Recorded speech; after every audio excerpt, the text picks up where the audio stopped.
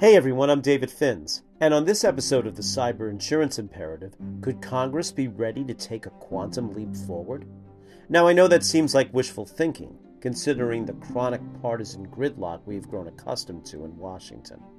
But a bill to help protect government systems from an attack by quantum computers has passed the House and has bipartisan support in the Senate. The Quantum Computing Cybersecurity Preparedness Act requires federal agencies to identify computer networks that are using standard cryptography and fast-track them to migrate to more secure systems. The bill also directs the Office of Management and Budget to create a risk management strategy and to develop a budgetary plan to safeguard Uncle Sam from the next generation of cyber attacks. So why the sudden burst of bipartisanship?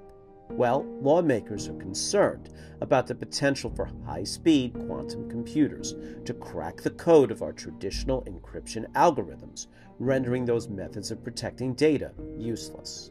How quickly is this going to happen?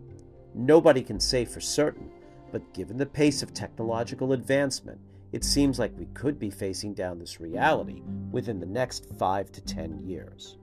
Now, none of this is coming as a shock to government officials.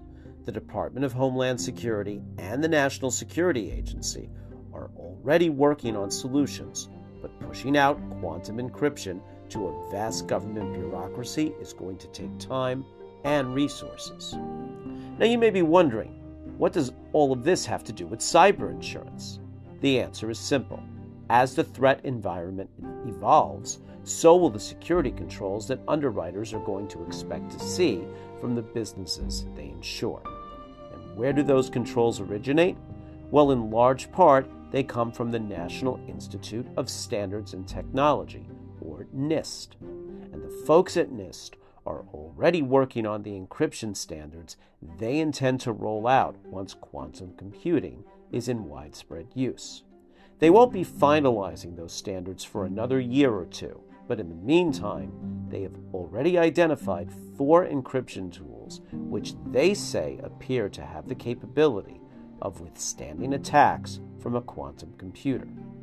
But you don't have to wait for NIST to finalize its standards to start upgrading your own security. Does your business encrypt sensitive data? Is it encrypted only when in transit or when it's at rest as well? Do you receive alerts when data is tampered with? Do you have backups, and are they encrypted? Have you tested out how quickly you can access those backups?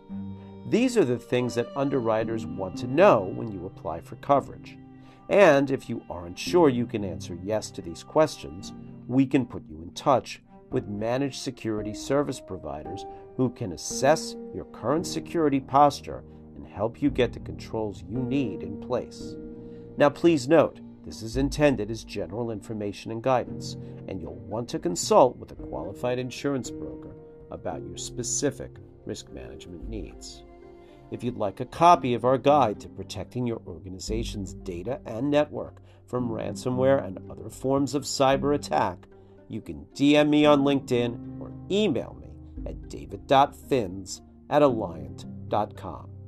Educating you about the fast-changing cyber threat environment is just one more way that Alliant helps you find the more rewarding way to manage risk. Thanks for listening.